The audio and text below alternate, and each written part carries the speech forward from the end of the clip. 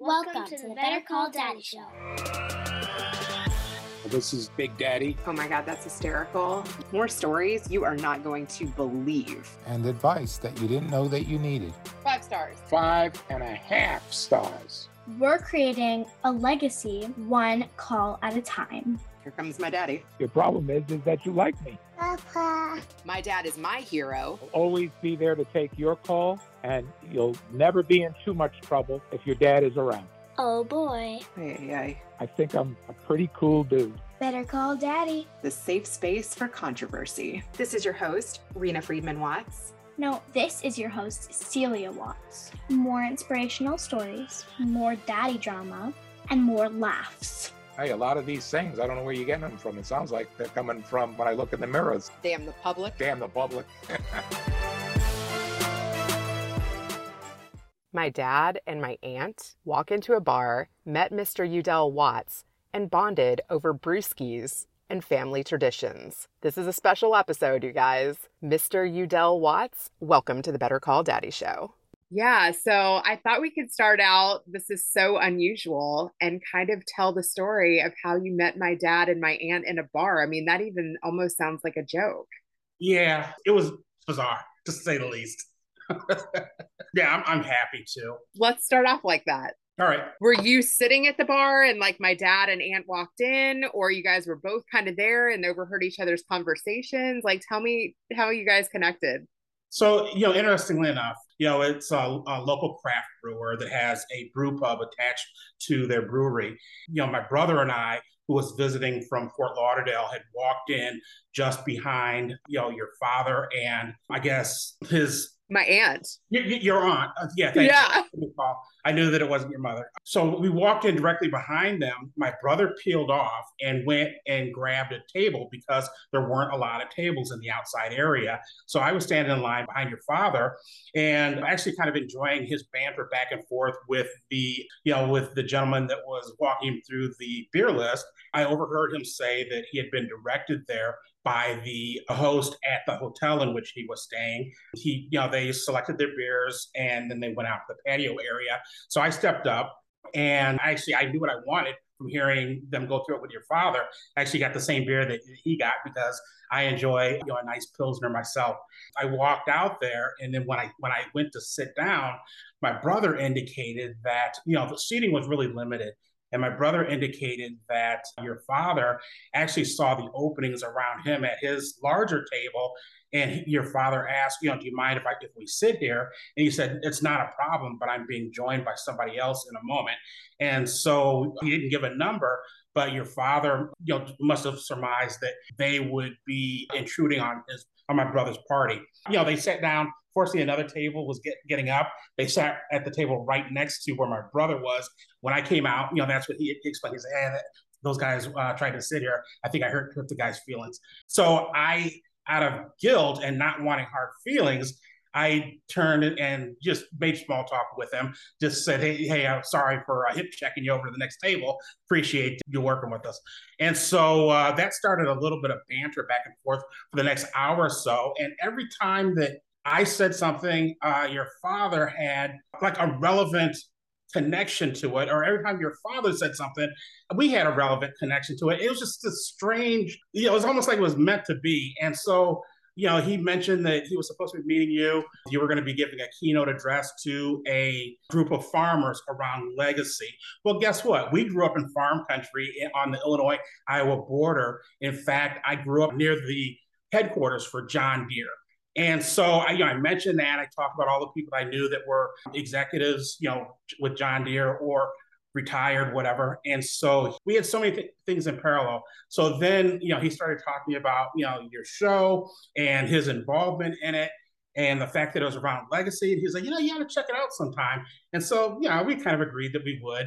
And I asked, like the last thing, he was getting up to pay his bill. I was like, well, what's your daughter's name? How do I find the show? He's like, oh, it's, Rena Watts. And I'm like, come on, man. Are you kidding me? And my brother looked at me and he shook his head like, don't say nothing. And I'm like, I got to. So I was like, that's our last name. And then your dad looked at us like, okay, what's the scam? what's this? Yeah, he looked at us like, what's going on here? And so I'm like, no, seriously. So I took out my license. My brother took out his license. So he handed them over. That's our last name. And so after that, he was just laughing his way all the way to the register. He vowed to follow up. So here we are. I love that. I mean, first of all, my dad, like literally, he is telling everybody on the street. He talks to the mail person, the grocery store, his synagogue, everywhere. He's like trying to get us listeners. He's like a walking old school marketer, right? That's Oh, so absolutely. cute. Well, he certainly has a wonderful personality. We enjoyed the hour that we spent together. Oh, I love that. Yeah. So I was, like you said, I was going to give a keynote. I got COVID like the day I was supposed to hop on a flight.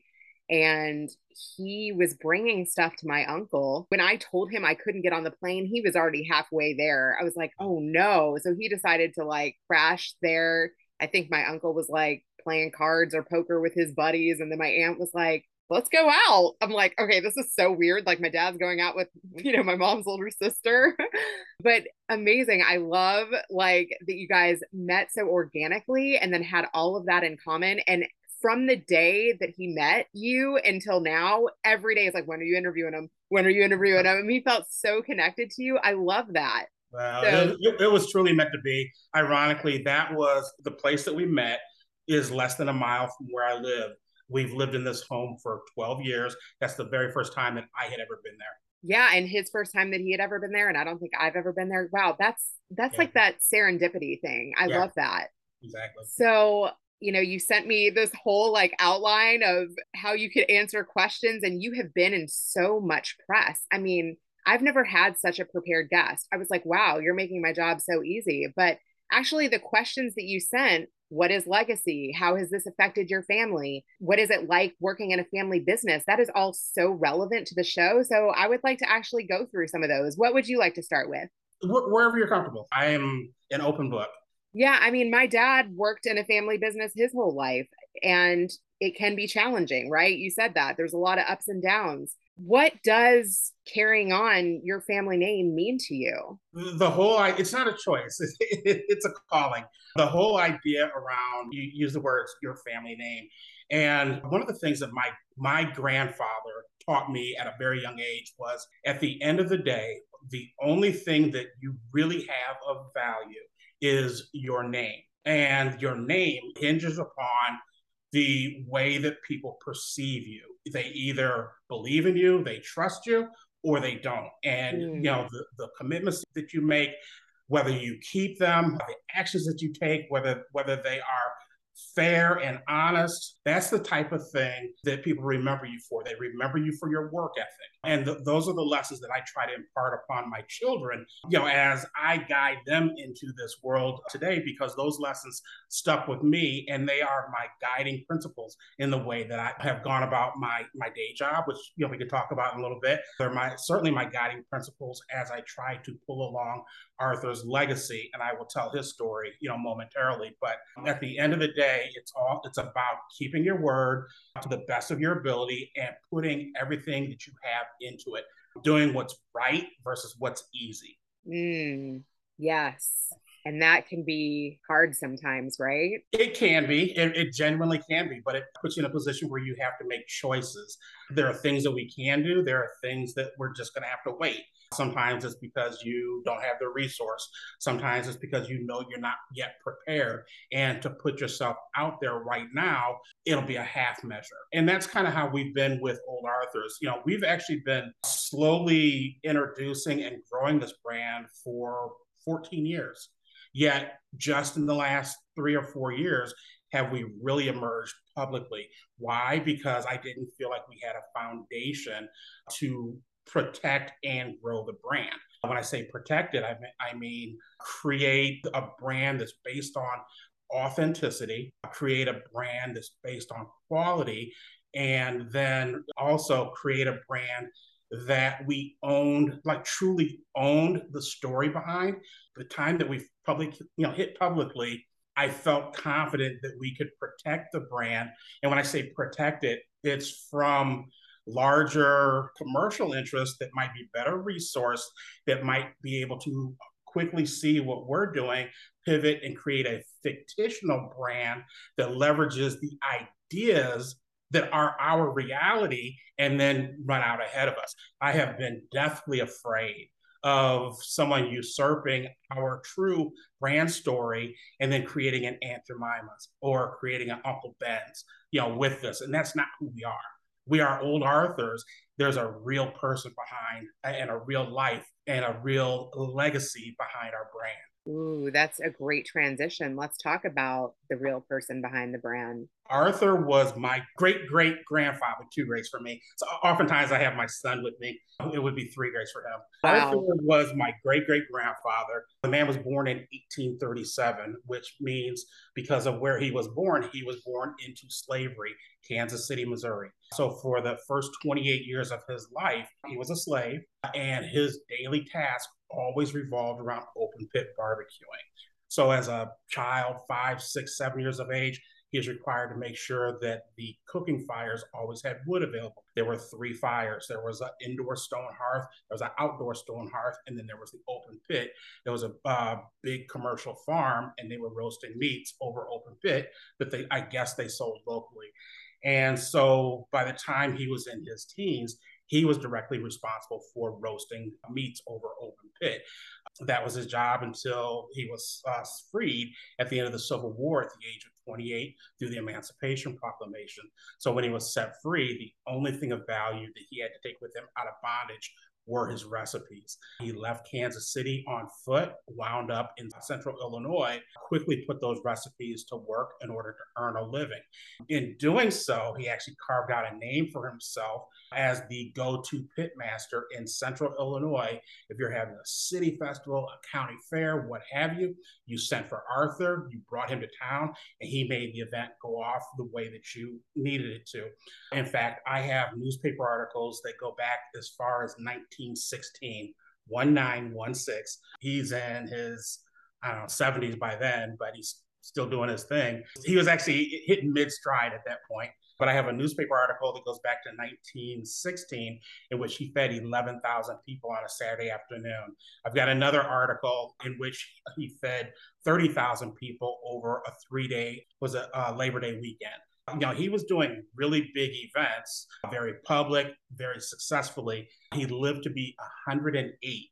So for 80 years as a free man, this is what, kept a roof over his head, allowed him to raise a family, allowed him to buy property. He was one of America's earliest identifiable pitmasters. There have always been pitmasters. This is one in which we have photographic evidence. I actually have a lot of his tools that he used, including the pitchforks that he turned meat with over open pit. So wow. Okay. So I would like you to describe, like, when you say it's a calling, what does that mean to you? If you think about Malcolm Gladwell, his book Outliers, it's the thing that makes somebody a subject matter expert or an expert at what they do above and beyond everyone else that does that thing is an additional 10,000 hours worth of time. And that's what Arthur invested into his craft. From the very beginning, it was his job all day, every day as a slave. And then it became his passion because of the notoriety that it brought him as a free man. He enjoyed his celebrity as a free man with this. It wasn't just a job for him. And he never stopped tinkering with his recipes. He never stopped tinkering with his skill. He was intensely passionate about guarding his recipes and guarding his skill, but he taught his family. He taught his children. And so it's something that it's a labor of love that we have in every generation passed down from father to son and father to daughter, from generationally. And so when I say it's a calling, it's a skill set and knowledge bank developed first by Arthur and has slowly been transferred down through our family generation to generation. That's not the kind of thing that it's like a family photo album. You can't afford to lose it. I love too that he got 80 years to get that celebrity status. That's a whole life to some people. It really is. It really is. And we, for some reason, particularly men in our family, tend to live to be 100 or better. His brother made it to 104. His son, I believe, made it to 102. So it's just one of those things. It's an anomaly in our family. Unfortunately, if you see my father, people have seen us together and mistook us for brothers, which actually doesn't speak well to how I'm aging, I guess. Aw, hey, it must be something in the sauce, right? I'd like to think that. Absolutely. Okay, so yeah, tell me a little bit too about, starting small and local and expanding regionally and how you've had to balance the brand and a day job. Sure. And that's probably the hardest part right there is balancing the brand and balancing my day job. I have the entirety of my adult life, I've worked in pharma. I worked for Johnson and Johnson. It's one of the biggest healthcare organizations on the planet. I have a fairly significant responsibility in my job for them as a business director in their cardiovascular medicines unit. I'm responsible for their profitability, for their sales in for a 7-state area for their cardiovascular medicines. So I cannot afford to take my eye off of my responsibility to them, because my responsibility is not just to them, it's to all the employees in this area as well. So again, going back to, at the end of the day, the only thing that I have is my name. I need these 100 employees to be able to trust me. I need them to be able to count on me. 100 plus, I should say, to be able to rely on the idea that I'm giving them my absolute best. And I do. But at the same time, that means that Old Arthur's is relegated to early morning, evenings, and weekends. So it's slow, it's slowed down our progress in terms of growing as a brand, but that's okay, because it's allowed me to bring my teenage and college age children into the fold and assign them responsibility that maybe they wouldn't have had an outside company or elsewhere. And really, I'm building this for them and for their children someday. And so them getting in at the ground floor, it's important that they know how everything works, that they can do those things themselves, because I'm not there during the day to make it happen. And so again, the original part of your question was, talk to me about being a small brand. Anybody can take that family recipe, and for a few $1,000s, it might, all in less than $10,000, you can get it in a bottle or get it in a box and get a label on it. But after that, you better know where you're going to sell it, because the clock is ticking before it expires. Otherwise, it's money down the drain. So, finding a co-packer, FDA licensed manufacturer that will translate your home recipe into a commercial recipe. Step one. Step two. How do you do that? They're called co-packers. You can Google it. Google the word co-packer, COPACKER, and it'll pull up co-packers, around you regionally, that you can then begin to, inquire. I've got a family pasta sauce recipe. I'd like to commercialize it. Are you interested in helping me exercise that recipe? And they'll tell you it costs to do that. And then your first order is going to cost. Creating a label to put on your bottle or your box is going to cost. And those are the initial expenses. But then again, you need to then begin hustling to figure out where you're going to sell it. So my father, who the majority of his adult life owned a trucking company, he had retired, he had sold his business, and he had free time. And so when we first got started, this was his way of staying engaged and out like he was accustomed to being. So he put a lot of time and effort into developing grocery retail customers that he had access to in his area that he lived, which was on the Illinois-Iowa border. And so he had enough customers like out of the gate that he was able to turn over his inventory. Wasn't really making a lot of money, but it kept the brand alive. It wasn't losing money either. And it made enough so that he was able to continue to invest, make it a little bit bigger, purchase a little bit of advertising and kind of pull itself forward. And so that was really the first 4 years, the first 10 years. The last 4 years has really come from us realizing that, this thing has survived, and it's actually creating, it's got a buzz around it. People that like it or love it, people that hear the story are clamoring to try it. Let's see what we can do to push the envelope here. And when we started, pouring a little bit of gas on the fire, all of a sudden it just started to accelerate. So, tell me about the acceleration. We've been picked up by our story was picked up by Food and Wine Magazine. Food and Wine Magazine, one of their writers got a gift pack and turned around and wrote a really nice article. You can Google Food and Wine Old Arthur's, it'll come up. Put it in the show notes. Fantastic. They literally called us at that time one of the best barbecue sauces in America. And, we were still pretty small at the time. We just starting to kind of publicly do demos and things like that. And shortly after that, I was doing a public demo and this guy was walking by and my hook to get people to come and stop by our booth is, hey, are you a barbecue fan? I'll just throw that out there. And the guy kind of stopped and looked at me. He's like, am I? And so he stepped up to the booth and he's like, what do you have? And so I gave him a sample and he tasted it. Same time he's tasted it, I'm rattling on the story of Old Arthur's and our origin. He put the sample cup down and he's like, and he pulled out his phone, he scrolls through it, he shows me a picture, and it's a table with probably 200 little barbecue sauce sample cups on it. I just happened to stop the guy that was one of the handful of judges for the Illinois State Barbecue Association's barbecue sauce judging competition. He's a KCBBS, Kansas City Barbecue Society trained judge, and he was responsible for judging the best barbecue sauces in the state for the previous year. And he put the sample down and he's like, we just finished this competition. You would have won. Oh my God. This would have won. I knew he liked it, but I thought he was kind of blowing smoke. And so I kind of filed that away. I was feeling good for the day, whatever. Well, a year later, we entered into the National Barbecue and Grilling Association, which is pretty much the biggest governing body for all things barbecue, professional barbecue. We entered into our products into their barbecue sauce competition just because we just want to see how we fare against the who's who in barbecue right now. I entered, but then about 4 months went by and I kind of forgot about it. Well, one day I'm sitting, I got a phone call and it's NBBQA, the organization, and they were calling to see if we were coming to the annual meeting. And I said, I'm sorry, we really didn't have plans to travel to Texas to go to the annual convention. And she's like, well, the convention is one thing, but the last day of the meeting is our awards show. We have a feeling you're going to want to be here for that.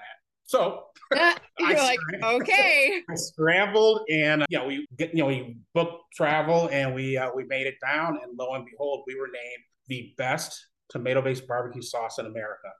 So when you talk about legacy for 2022, for this year, it happened in April. And when you talk about legacy, I can only think of the thousands of hours worth of time and effort that Arthur put into creating and then refining this barbecue sauce over his lifetime. He had an accident at 108 that took his life. He didn't die of natural causes. He had an accident. Up until that time, he was still in demand as a pit master.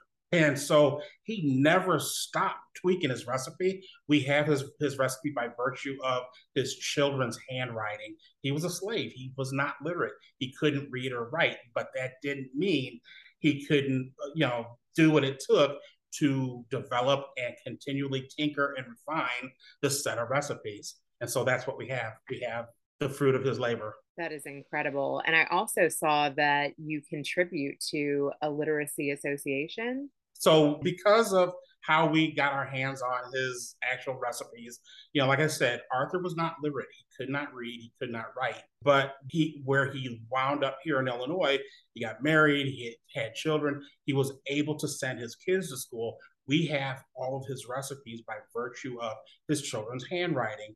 And as a thank you, or almost like a acknowledgement of our gratitude that his children did have, an education, we have created a couple of different initiatives, created them from scratch to advance children's literacy. So a portion of our proceeds goes to two different things. One, we've got back out in our home turf of the Quad Cities. My father maintains a series of antique wheelbarrows spread around different businesses around the community, in which anytime he gets a chance, he'll go to yard sales or whatever, he'll buy children's books and he'll just leave them in these different wheelbarrows, so that if, a kid going to a restaurant, it's a local restaurant, kid going to a restaurant can stop by the wheelbarrow, take a book, and it's theirs. They don't have to return it, just take a book with you, but it's just to spur children's literacy. So there are half a dozen of those wheelbarrows, spread around, the community, in which kids can go and grab a book just to take with them to read. The other thing is, when we first got up and running 12, 13 years ago now, we established a charitable grant at our public library. And every year, we host a couple of different fundraisers, and then we also peel off a little bit of the meager amount that we're making with the products, and have continued to contribute to that grant. And the grant itself is earmarked for materials that relate to children's literacy. So it's not just books, but it's paper, crayons, painting materials, whatever, but towards children's materials. And that grant is actually now grown to be, my understanding is, we are the second largest grant at the library, behind the grant that was put in place by the family behind John Deere. Now, we are nowhere near the size of their grant. Wow. We'll never catch them, not in this lifetime, but we're proud of what we have put in place, for sure. And as a result of not only like this generation's commitment, this commitment, my grandmother was on the board of directors for that same library at a time where she had to fight to be on the board of directors because of the color of her skin. And as a result of her commitment lifelong to the library, and this generation of our family's commitment to the library, they actually just dedicated the newly opened second library in town, the smaller library, the Watts Family Library. Really? Yeah, just, we're pretty proud of that. But it's really not just Old Arthur's, it's the overall family commitment to children's literacy in the community. That is so beautiful. Wow. You have so much legacy, not just the sauce, but the whole concept is something that we try really, really hard to live into, but then to actually make sure that it's instilled in each and every one of us in the way that we operate. How do you do that? I mean, there's so many family businesses and children choose to do their own thing, but I see your excitement. I mean, I feel like everybody would want to hop in, You know what? My kids might still choose to do their own thing. That's okay. If they decide that they don't want to do this. Like my father owned a business. I always worked for him growing up, but I had no intention of actually working for his business as an adult. His brother owns a really significant business. I've never had an intention of working in that part of the family business. Although as a kid, I always, summers and, time off, I worked for one of them. I had no free time. I always worked. And so I'm building a business. I know that I have 3 kids. I know that 1 or 2 of them will probably be interested in being involved. At least one of them is going to want to explore and do something on their own. What I'm trying to do is instill a set of values around giving back to community, around a set of morals and ethics in the way that you deal with people, relate to people, and treat people, that you're either going to apply inside of what we're doing, or you're going to take it with you and apply it to the thing that you choose to do. But at the end of the day, my job is to make sure that you are a decent human being. That's really beautiful. I have kind of a controversial question. Why is the slavery piece important in the story? And how, have you thought about that? How does that affect you? That's such a loaded question. There are so many different directions I could take the answer. It's important because Arthur didn't choose barbecue. He was told, this is your job and you will do it. So remember, my dad was almost 6 years old when Arthur died. He remembers sitting on his lap. He remembers talking to him. He remembers Arthur telling him, if you asked, well, I never got any instruction. They gave me a job and I had to do it. I had to do it the best I could. I had to do it right, or I got in trouble. Wow. And nobody ever taught him recipes. They gave him some really basic instructions on when he needs to turn meat over and things like that. He had to learn on his own. So the other piece of it is knowing, Arthur got kicked in the head by a horse when he was 5 years old. It laid him out. They thought it killed him. Oh my God. Horse had just been shod and it wasn't used to the new shoes. He was bringing it because his master was getting ready to go into town. So he got sent to go get the horse. Horse had just been shod. New horse shoes was a little ungainly. And the horse caught his hoof on the threshold of the barn door, and it kicked out because it's lost its footing. Caught him in the back of the head. They immediately thought he was dead, but then they discovered that he was still breathing. So here's the slavery piece. Station in life, who did they call? Who would you call if that happened to a child? The ambulance? Well, it's 1800s. There's no ambulance in the A doctor? Okay, so you would call a doctor. They called the vet.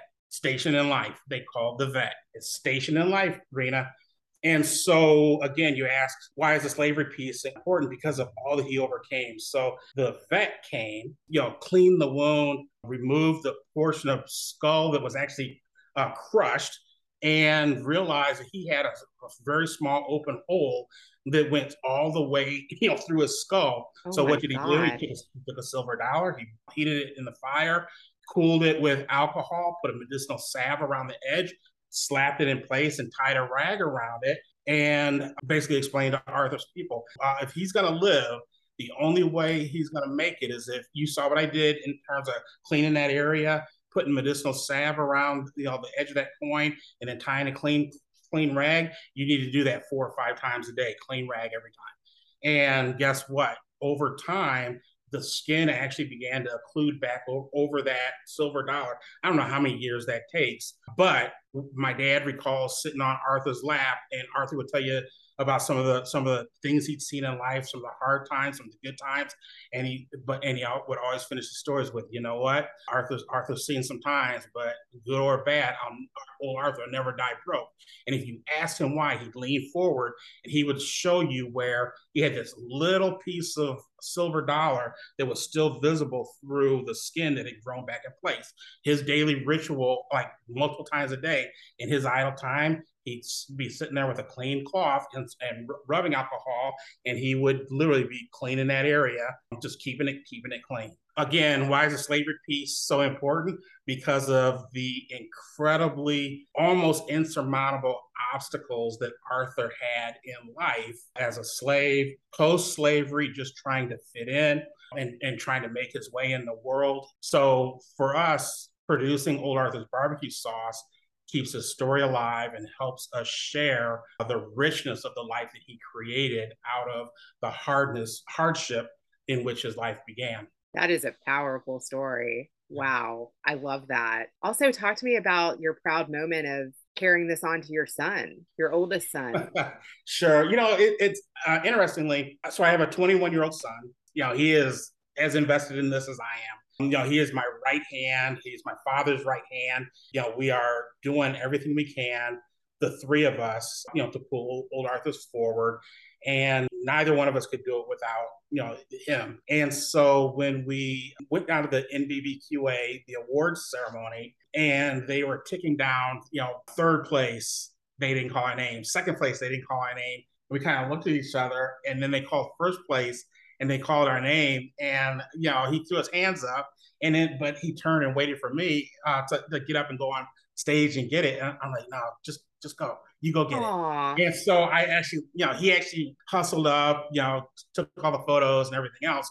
And for me, it was important that because it's cements his place as part of the legacy to go up and accept Arthur's award. He is the 6th generation in our family to be involved in Arthur's recipes. So, he got to mingle with like the who's who of, professional barbecue. It was a really touching moment. But the real proud moment was the next morning, the last day of the conference. We went down to, the big giant breakfast, and you saw like folks kind of turned, and before it was like, nobody paid you any notice. You were just one of the 1,000 people there. And now all of a sudden people kind of, hey, those are the guys that they won first. You could see people kind of pointing. And so when we sat down with our plates to eat breakfast real quick, somebody walked up and asked my son for an autograph. And he looked at me and, he's like, Dad, what do I do? I'm like, sign your name. And so I actually have a photo of him signing his very first autograph.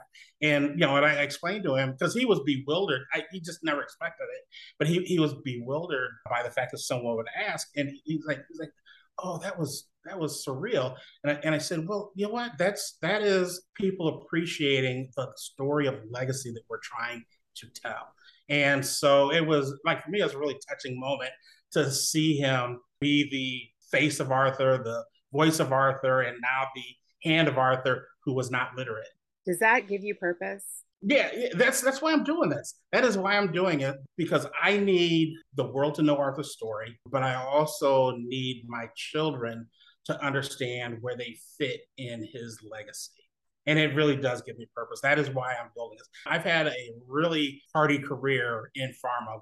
I've done a lot of really neat things that I can point to as being industry first. But what we're doing here with Old Arthur is so much more meaningful, and for our family, so much more lasting. So here we go. Wow, I almost feel like everybody needs to have something that they carry on in their family. I think everybody has something. It's a matter of taking notice and taking interest. One thing that I always encourage just about anybody that I talk to about family and legacy is, we all have phones, or we all have iPads and phones that have voice and video recorders on them. If you're a fifth grader, sixth grader, seventh grader, next time you're talking to grandma, grandpa, turn the recorder on, throw it in the middle of the table, let them know you're doing it, but just ask them questions about themselves growing up. Ask them about their life.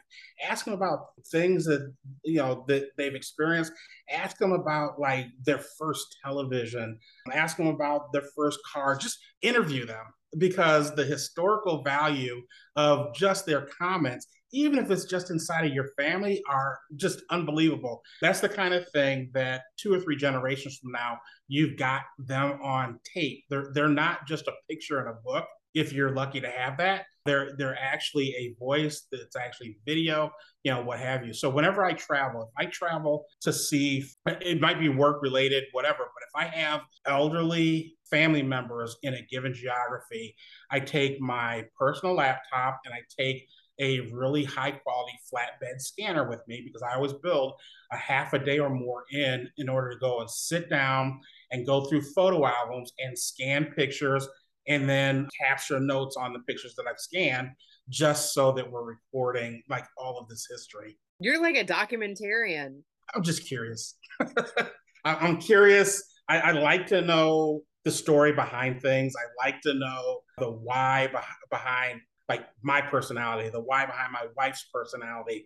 And by understanding the people that they have been influenced by and been around, you get to a fuller picture of why we are who we are. My grandma said, how can you know someone unless you know where they come from? Exactly. So, my dad put just these little earbuds on her, and I interviewed her, and now she can't even tell those stories, and that's why it's so important to do. And even in this podcast, the reason I wanted to put it together is so that my kids can know my dad when he's still young and hip and able to answer all of these questions and have conversations about all of these topics that I'm covering. Mm-hmm. And that's the piece that I try to tell people. There's going to be a time where you've got access to them now. There's going to be a time when you don't, and you wish you did. Have you interviewed your parents? I have. Actually, I've got plenty of video and audio of both of my parents. My mother is recently, actually just a little over a year deceased, but wonderful life, wonderful relationship with all of her kids. And so, I'm fortunate that we have the footage over the years that we do. And even my father, especially if I can get him talking barbecue, he's my dad, so I'm not gonna get in trouble. I'll throw the audio recorder in the middle of the table without him realizing it, because he's giving me wisdom sometimes that he doesn't realize that he hasn't shared with me yet, because he's remembering something that his dad shared with him, or he's remembering something that his grandfather shared with him from a skills or recipe point of view. And sometimes I'll think, Dad, we've cooked pork shoulders together 200 times, and you never told me that I should be doing that before. And so every time that I get a chance to talk technique with him, I always pick up an additional pearl of wisdom, even though we probably have 1,000 hours worth of time together cooking. I'm still learning from him. Isn't that amazing? Yeah, it is. It is. I accuse him of holding out, but I do the same thing with my son. You can't give somebody everything at one time. What have you learned from your son or from your kids? Patience, and that everybody has a different way of absorbing a lesson or information. And you can't make somebody be passionate about something. Like the things that are really important to me that I really care about oftentimes are not the priority for your kids. You can't force it to be. Otherwise, it turns into the thing I said, I don't know, 40 minutes ago, which was don't do what's easy, do what's right. If you force it on somebody, they're going to take shortcuts. And so if it's not important to them, especially around like these recipes and, projecting our brand image when we're doing things, if it's not important to one of my kids, the last thing I want them to be is upset with me because I made them do something. I got 3 kids. I'll go find somebody else that's interested in doing it. That way, they're actually excited about the thing that we're trying to accomplish or trying to do. I can give that one a different assignment that is more in in keeping with their personality or what it is that they're interested in doing. There's plenty to do, trust me. Have they given you any creative direction? Have they helped you come up with any tweaks? Plenty, actually, because I'm a dinosaur when it comes to like what we're doing here. Social media. Yeah, social media. This is about the extent of my digital ability. So I actually have two of my 3. Both of my boys are heavily involved in producing our social media content. So I've got one that does, video production, and he's in the kitchen, he's in the backyard, he's shooting video, he's cooking and creating loops and reels and all this other stuff that I just don't have the time to do. And then I've got another one that's forever throwing hey, Dad, have you thought, it's my youngest, hey, Dad, have you thought about, I've kind of thought about it, but I need another set of hands. I need help. Can you help me do it?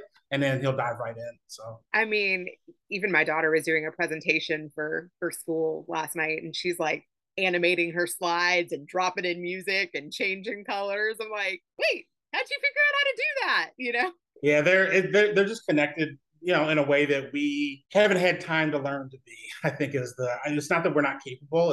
It's just that we haven't kept up with the rapid advancement. So, but I love that they can contribute in their own way. And you're like, okay, if that's not what you want to do, I'll hire somebody for that piece. Yeah, exactly. The thing that I make sure that they do though is, and I did this from the earliest of ages, like know what you're cooking with. We've got 6 different dry rubs. We have literally a dry rub for just about anything that you are interested in. The thing that I make them do is understand what it tastes like, understand what each of the ingredients in the recipe tastes like, so that the thing that you do use it on tastes the way that you want it to taste, as opposed to, giving somebody instruction and then it winds up tasting funny or it tastes like kind of nutty. Don't just throw out a recipe that's untested, that's unpalatable. Put the effort into actually creating something that you would eat. Did you ever consider going to culinary school? No, funny you should ask. So when my father sold his business and retired, he went back to school. He got a master's degree. Then he got another master's degree. And then he got a culinary degree. And that was the point at which it became actually hard for he and I to cook in the kitchen together, because he's always looking over my shoulder and critiquing the way that I cut onions or whatever. And I'm like, dude, just back off, back away. And that's when I realized that, I need to lighten up with my kids too. I love cooking. I thoroughly enjoy cooking, not just barbecue, but cooking, to the point where for years, for probably almost 2 decades, I've been the one that pretty much produces Thanksgiving dinner for the family. That's awesome. For the extended family. I enjoy it enough that I don't necessarily want to be corrected in technique, because I know that my output is as good as anybody's. All right, cool. Well, let's talk about how we can find your kids and all of your products and promote away. Old Arthur's Barbecue Sauce. Our web address is www.oldarthurs.com. You can find our history. You can find a wealth of photos featuring every generation of us going back to Arthur. Just our whole story is there, and all of our products are there as well. We have a Instagram, presence that we try to be, pretty active with, a couple posts a week. We also have a Facebook presence that mirrors our Instagram presence. You just look for Old Arthurs on either one of those and you'll find us. We do have a Twitter account as well. We're not very active with it. We're not an informational type of brand where we're throwing out messaging. So Twitter doesn't really do much for us. It's kind of keeping up with current events more than anything else. You can also find us on Amazon. Our products are now on Amazon. Cool. And that's been a learning experience for us. It's good, but there certainly is a learning curve into putting your best foot forward there. Any tips? Patience and perseverance, because there's not a lot of help. There's no live body that you can call to get the administrative side of what you're doing right. So it's a lot of trial and error, a lot of email messages saying, nope, try again. Nope, try again. So, once you do figure out how to get your essentially your store set up, your product set up on Amazon, it operates like a well-oiled machine, but getting set up with your brand is not intuitive. Yeah, I've noticed that because my daughter wrote a book through the pandemic and self-published, and there's like no communication. And yeah, you just have to keep submitting and, going through the steps until it gets accepted. What I learned along the way is you need to find somebody small like you that may have already done it and successfully that can help you. When we put our first order in, I put together a full pallet load of our product that was going into the warehouse, set up for our first pickup, really reasonable rate to have Amazon come and pick up that pallet load and take it to their warehouse. The pickup window is the entirety of a day. And there's no phone number or anything. They just say, okay, we'll pick it up between 8 a.m. and 5 p.m. So I set myself up, at our warehouse location to just work on the computer and do administrative stuff, but they never showed. I went home at about 6:30, and then at the next morning, I got an email accusing me of not showing up for the pickup. But there's nobody said, no, I was there the whole day. Basically, they said, we took the liberty of rescheduling you a week from today. So again, we do the same thing. And I went the same song and dance. I was there from 7:30 in the morning until 5:30 at night. They didn't show up. I went home. At about 7 o'clock that evening, I get a phone call it's a shared warehouse space, and there happened to be somebody else there. I got a phone call saying, hey, there's a Amazon driver here to pick up a load for you. What do I do? And so they got there, but it was after hours, and you realize they're doing the same thing to the trucking company that they're doing to us. They're overloading them or overscheduling them. And so they did show up. They did get my product on the truck, and a couple of weeks later, it appears in inventory. But I look at the fact that I lost a week, and there was nobody live to call. All I could do was send an email or two, and somebody might or might not have read them. I just know that it's really impersonal. Is there anything that you'd like to ask my dad? Anything you didn't get to ask him at the bar? Absolutely. It's funny. The question that you asked me about my proudest moment with Old Arthur's and with my son. I have 3 kids, and my passion to make them foodies over the course of their life, to cook in the kitchen one-on-one with each one of them. At the earliest of ages, anything that we cooked with, if I was pulling a spice out of the cabinet, I would ask them to take a pinch and taste it. I need them to know what, marjoram or turmeric or, whatever. I need you to know what it tastes like so that in combination with other things, you can predict what the end result's going to be. And so each one of my kids, there's been a special moment in the kitchen with each and every one of them, either teaching them a technique or teaching them a recipe. With my daughter, who is now 18, when she was about 11 years old, for her, it was getting her to a point where she could make gravy from scratch. I just remember being proud of her when we were cooking. My mother was here that day, and my mother said, we really need some gravy with this meal. It was like roast chicken or something like that. We really need gravy to go along with these potatoes. And my daughter piped up. She says, I can make it. Do we have drippings, or do you want me to use bouillon? And so I was like, my mom kind of looked at her like, wow. She said, "You can make gravy?" And she did. She banged it out. You know, same way with my youngest. My youngest son, he takes pride in his, at this point in life, his air fryer creations with our dry rubs. So keep an eye out for Christian Watts. He's planning a TikTok series coming up shortly between the air fryer and the Instapot, just using our dry rubs and our sauces. So, That's cool that you get them some good tools. yeah, well, yeah, they, I guess if their philosophy, if it's yours is mine, mine is mine. So here we go. So my question, with all that being said, for your father, you know, he talked about his love of food, his love of travel. Does he have a particular moment shared with you in the kitchen that is like one of his fondest memories? So I realize I'm not I have to asking give you a him. little teaser, but something that came to mind for me, and this will make him laugh. But the one thing that my dad cooks is like matzo brie. You probably haven't even heard of it, but it's like matzo French toast. My kids love it too, but like you dip the matzo in egg, you know, and you Yeah. cook it, you fry it up, like, but you break it. And I love that from a lot of my different relatives. I had this Aunt Ethel in Israel that made it so good. She soaked it a lot longer, so it was like more eggy. Yeah. But there's like different recipes of that. And, you know, some people put cinnamon in it.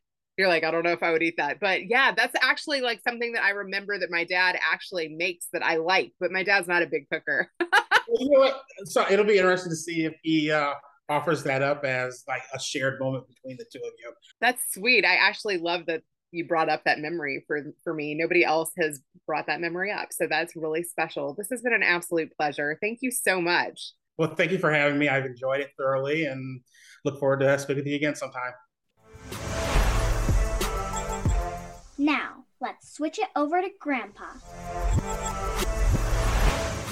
Well, this is finally a beautiful show with Udell Watts, and it's just a magnificent, great story. It fits our show perfectly because we're trying to really reach out and show that it's not just about our generation or just about us, but that we live on and can pass on the traditions and the values of our family and do the right things and make the right choices and set the right examples for future generations, that certain things can be carried on for hundreds of years, thousands of years, or even longer. In my opinion, that's the God's experiment with human beings, to see if we can rise to that level.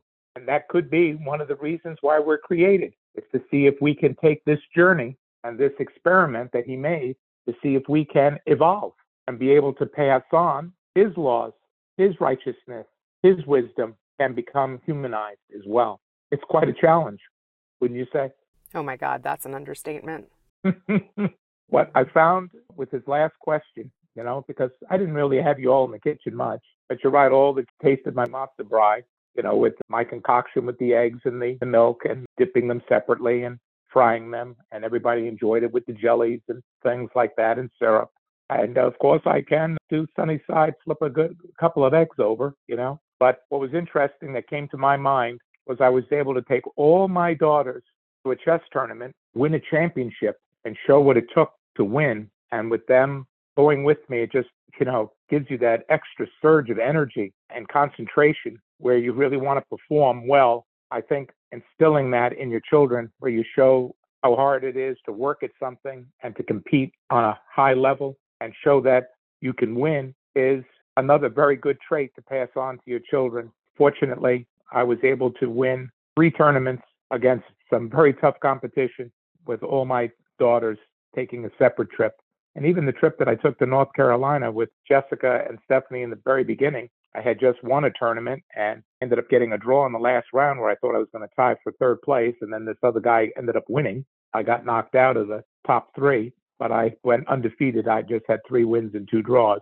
If I would have known that that was going to happen, obviously I would have fought for the win in the last round and could have then tied for another championship. But what's very interesting is that part of one's legacy and listening to your parents and your grandparents and listening to other people and being able to capture those stories came out in this episode. Otherwise, certain things can be lost. Isn't it nice to see a picture, but to hear the story out of their own words and to hear their wisdom and ideas and to be able to pass that on with the new technology of today is just a golden opportunity to also get a little smarter and a little wiser and to be able to pass that on rather than just word to mouth. And what's interesting is that in the Watts family, they had a gentleman that is self-taught, the opportunity of the job that they gave him, even as a slave, trying to be the best that he could be, and his whole life trying to improve his recipes and to really perform, where he became a master